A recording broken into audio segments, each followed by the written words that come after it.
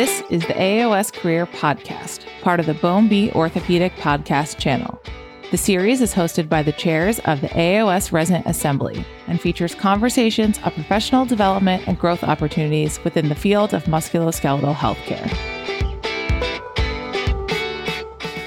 Welcome to today's episode of the AAOS Career Podcast. Orthopedic surgeons gain valuable skills by serving in leadership positions. In today's episode, our guest, Dr. Elizabeth Maskin, will discuss her leadership journey and offer recommendations for residents on how to get started and how to gain the most out of these experiences. Dr. Maskin, thank you so much for joining us.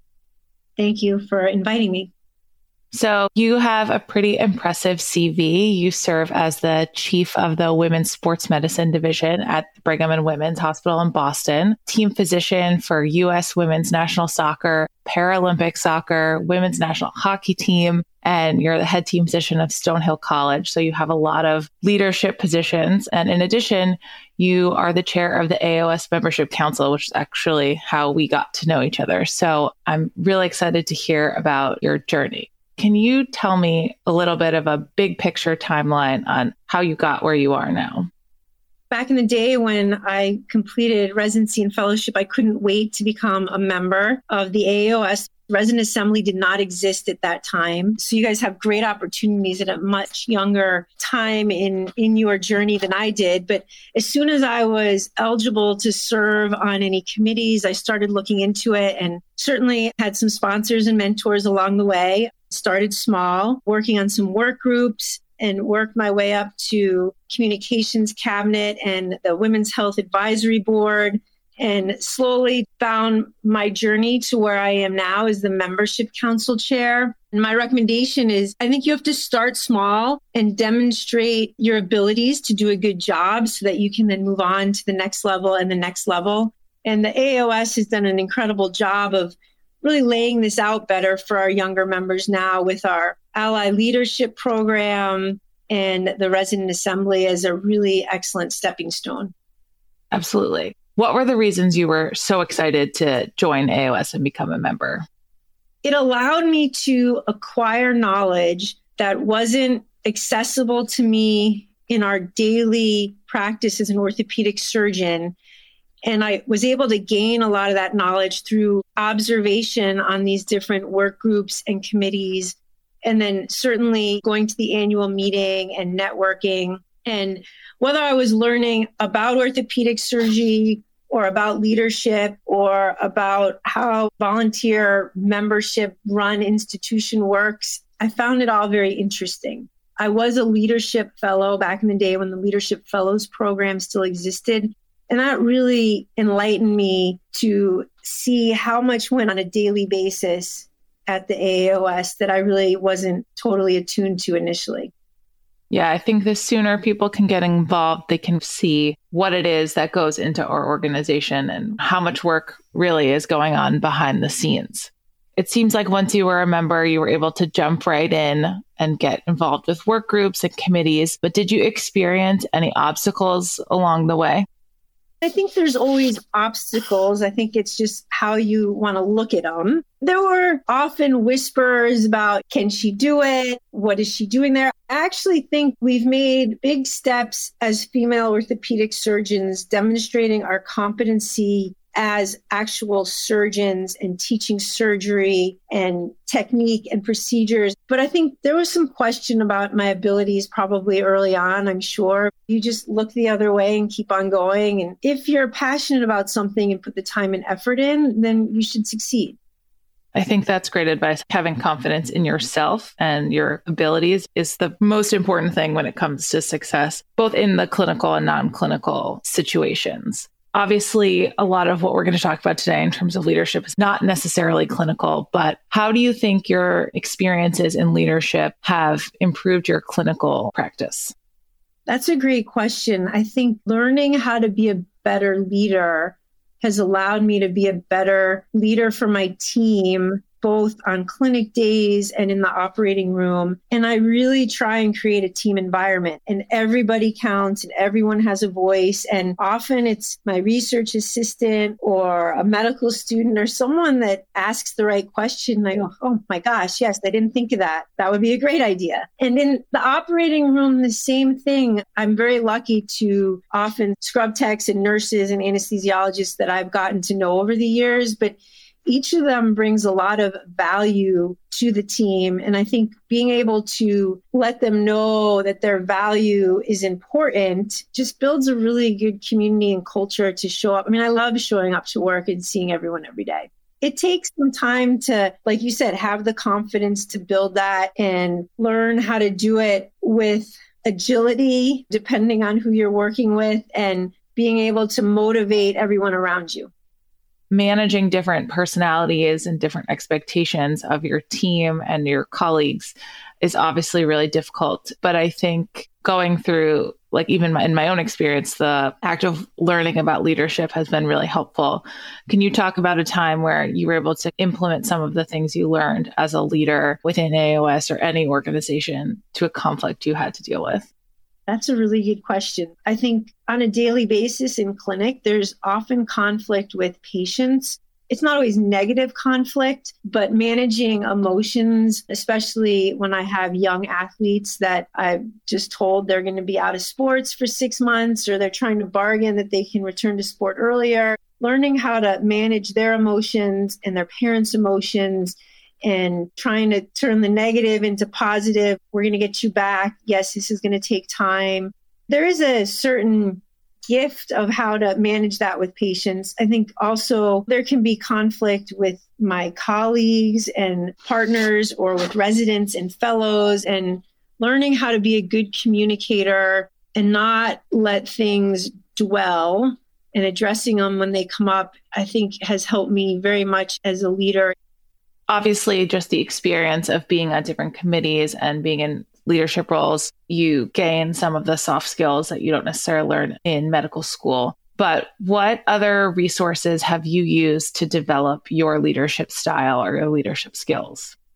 Taking leadership courses, reading leadership books have been very helpful. I also just think watching the leaders who have been before me has really helped. And I've sat in the boardroom at the AAOS for many years and have been able to see different presidents lead the boardroom. And I don't think there's a right or wrong way, but there's certainly been ways that I have made a mental note of thinking like, I think that was a really nice way of doing it. Just picking up little pieces here and there over time. What was the best course that you attended? So one of the best courses I attended was leadership course at Northwestern.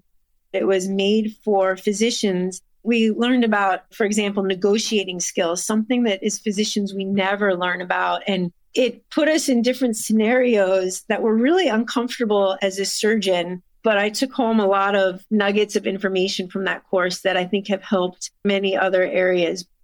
Yeah, I think there are so many things we can certainly learn from the business arena that medicine has yet to integrate. Do you have a favorite leadership book? I feel like a lot of people do. I don't know if I have a favorite one, but I can tell you one that always sticks in my mind is the first one I really read, which was Good to Great. Yeah, that's a good one. I've heard that before. I haven't read it yet, but it's on my list. And it's an easy one to read, so makes it even better. So I think we've touched on this a little bit, but what would you say to a PGY1 who is obviously not really thinking about this, something they should start considering when it comes to leadership? What's the value in participating in it early on? So I think the value, especially in the AAOS, is connecting with others, meeting people, learning how to set goals and accomplish them, learning how to be an active listener. And these are all skills that you'll learn that can be applied to all different facets of your career. And learning how to be self-confident, how to be self-aware, many things that I think we take for granted if we don't actually realize what they are and how we can work to make them better for ourselves. I think it's an important part of just career development in general. As you go from resident to fellow to attending, you have to learn how to transition in your roles, and having good leadership skills is definitely an important part of that. We talked a little bit about the resident assembly as a good place to start, but what other types of leadership opportunities are out there for maybe new attendings or fellows and residents? Yeah, I would encourage all of our young members to get involved, because we need young members to help us prepare for the future. We need your ideas and your innovation.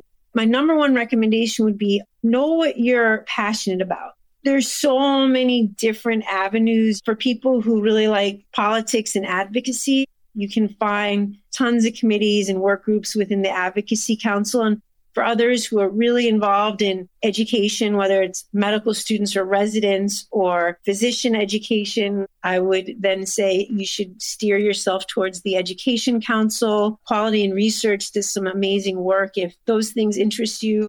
So I think you have to know what excites you, because if you're on a committee and it doesn't excite you, then you're wasting your time and everyone else's time on the committee. But if you're passionate about it, it doesn't seem like extra work, and it seems like active learning.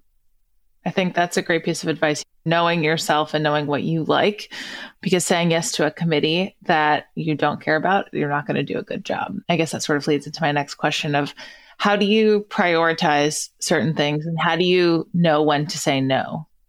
I think that's a good question. When you're very young and starting out, it's very hard to say no, but you also have a little bit more time. And so I think trying different opportunities is still really important. But then once you know your path and where you want to go, if it's not going to serve you positively, you're not going to be able to give 100%. It's okay to say, I'm so sorry, but I don't have the time for this committee right now. Or I'm so sorry, I don't think I can commit to doing this work for you, but maybe so-and-so who I know would be a great fit and a great match for you. I've heard the advice a lot that as a young surgeon, you shouldn't say no to anything. What do you think about that?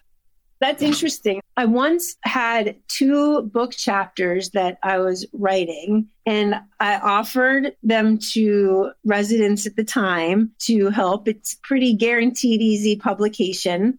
And both residents agreed to do the chapter. And then, I don't know, a few weeks went by and one resident came back and said, Dr. Matzkin, I just don't think I have the time to do this. And at first I was like, that's kind of lame. This is a great opportunity to get your name on a chapter. But I said, all right. So I gave it to someone else, not a big deal. And then the other resident held on to it. The deadline comes. I still didn't have anything. And I remember looking back and thinking, wow, the first resident that realized that they probably didn't have the time to take care of this. My initial reaction probably wasn't like, that's great. But looking back, they had more self-awareness.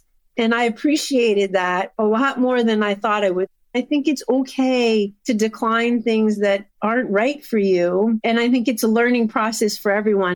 In the end, the resident who ended up passing up on it early probably did me more of a favor than the resident that held on to it past the deadline. Yeah, I think it's hard. You don't want to say no to things because you don't want to disappoint someone. But then if you don't have time, you're disappointing them anyway. So it's better to just maybe pass on some. We've talked a lot about your positions within AAOS, but maybe we can talk a little bit about your positions at the Brigham and within the women's sports division. How did you get that title, and what does that really mean for your day-to-day practice? We've worked really hard to build a women's sports medicine program where we can provide really collaborative or multidisciplinary care to the female athlete. And we're currently working as Mass General Brigham, so combining the Mass General and the Brigham programs to really make a nationally recognized program for all female athletes. We do a lot of research looking at sex differences in musculoskeletal medicine and trying to apply that to practice. So it's been a lot of fun. It's been a lot of hard work. But again, if you're passionate about something, it makes it a lot easier to do. And I'm passionate about sports medicine, certainly about female athletes. I think as a former female athlete, and I have 3 athletic daughters, which I think fuels a lot of my passion to see this field move forward. you've been able to take your passion and make it work. How does your leadership position within AAOS differ from some positions you may have held in the subspecialty societies like AOSSM? Some of my avenues have been similar, whether it's in education or communication. That's where I've tended to find my path through some of the societies. But the AAOS is really the mothership. Things happen at a larger level with more forward thinkers, more diverse thinkers. Most of the committees through the AAOS are often diverse by age, by location, by specialty. So it brings together a whole different group of people versus if I'm doing something with ANA or AOSM, we're not quite as diverse because we're all interested in the same things to a certain degree, which can also be very positive and beneficial. But those are some of the differences that I've probably seen as I've crawled my way through different committees.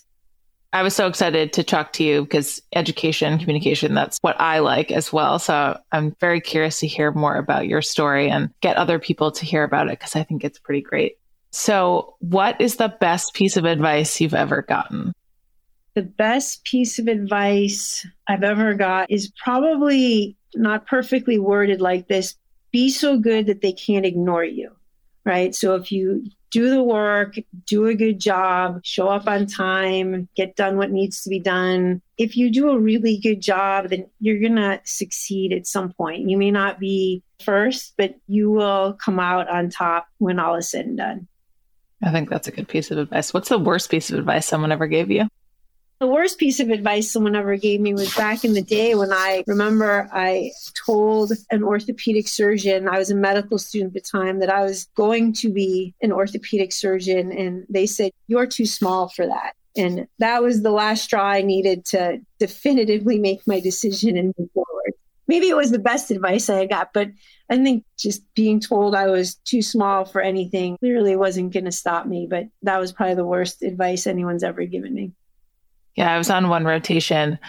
I was on a sub-I for orthopedics. I'd already decided I was doing it. And an attending was like, "Oh, you should go into radiology." I'm like, "But I'm already here doing this." Yes, thank you for your advice, but I've come too far. And I already made my decision. For people who have just started to get involved in committees, whether they're residents, fellows, young attendings, what's the best way to succeed and to move up the ladder over time? Obviously, you're not going to join a committee and be the chair of it the first day. So how do you make your way?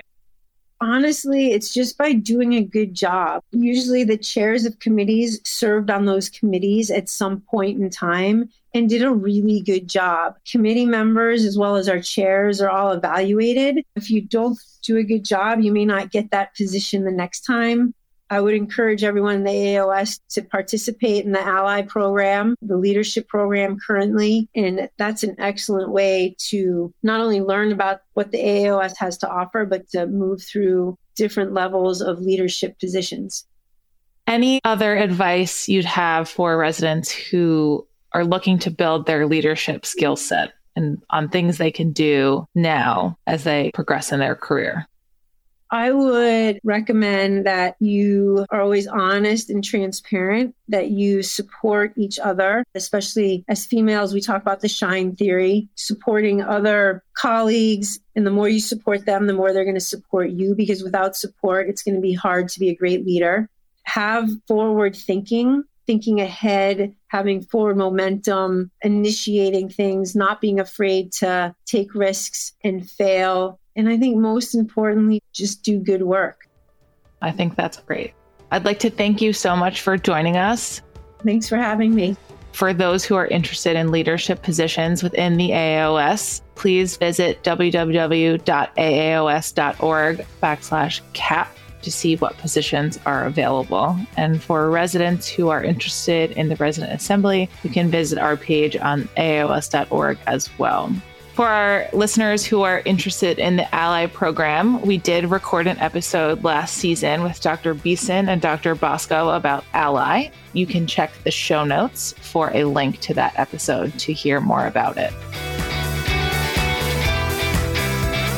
Thank you for listening to this episode of the AAOS Career Podcast, part of the Bone Beat Orthopedic Podcast channel.